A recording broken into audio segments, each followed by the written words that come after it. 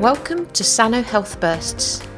I'm Heather Richards, nutritional therapist, director of nutrition at Sano and nutrition lead for the College of Medicine. Sano Health Bursts are short, informative, practical sessions discussing food, nutrition and lifestyle, helping you live a healthier life. Today we're going to be discussing breakfast and whether it really is the most important meal of the day. We hear the quote so often, "Don't start your day without breakfast. It's the most important meal of the day."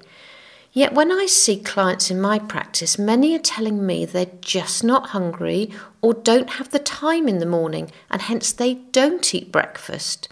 So what is the answer? Should you eat breakfast even if you're not hungry?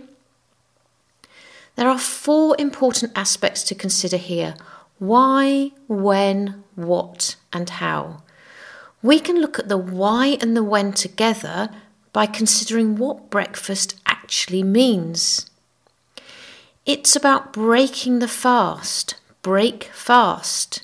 From the last time we eat the previous day until the time we eat on the subsequent day is our fast. The length of that fast is dependent upon our individual needs and circumstances.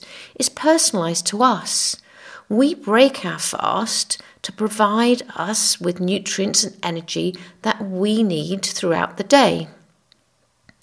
Evidence demonstrates the benefits of fasting for metabolic and neurological health. However, the length of our fast is individual to us. Children, now they have a high need of nutrients for growth, physical and mental activity, and they should be breaking their fasts before they go to school in the morning. We all need to break our fasts before we get to the point of being over-hungry, irritable and hyperglycemic. In other words, before our blood sugar levels have dipped, leaving us being irritable and likely to reach for that quick, sugary, high energy fix. What we eat for our breakfast should sustain us until the next meal. It should ensure our blood sugar levels remain balanced, hence avoiding blood sugar highs and lows. It doesn't really matter what type of food you eat for breakfast as long as it contains protein, healthy fats, and any carbohydrates are complex rather than simple ones. In other words, just think of breakfast as a main meal, whether that be something like eggs, porridge, avocado on whole grain bread, or even leftovers from lunch and dinner. That's not that unusual. In different cultures, they do eat more of a cooked meal for breakfast more than the sort of Western cereals.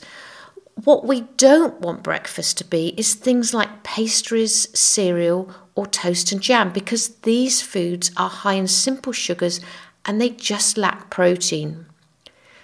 How we eat our breakfast is also important. Although we may not have time to linger, we should still take time to sit down and eat without distraction. Mindful eating is paramount to good digestion as well as impacting satiety hormones. When we don't eat mindfully, we're likely to overeat. Have you ever eaten a meal at your desk while working or scrolling through your phone? Sometimes if you're so focused on something else while you're eating, afterwards you can even wonder if you ate at all. So what is important about breakfast is that you eat at a time that's right for you, you eat a meal that will sustain you until the next meal, and you take the time to eat it without distraction. If you're rushing to catch a train or get the kids to school, consider whether to get up 15 minutes earlier or whether eating slightly later would work for you. Listen to your body and do what is right for you on the individual day.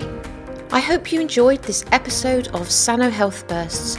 If you want to learn more, then subscribe to this podcast, to our newsletter, read our blogs, join our webinars, or study with us.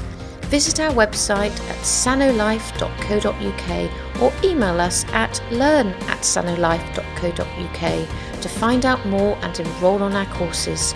Start improving your health today and put the tips I've given you into practice. Then sana in corpore sano, a healthy mind in a healthy body.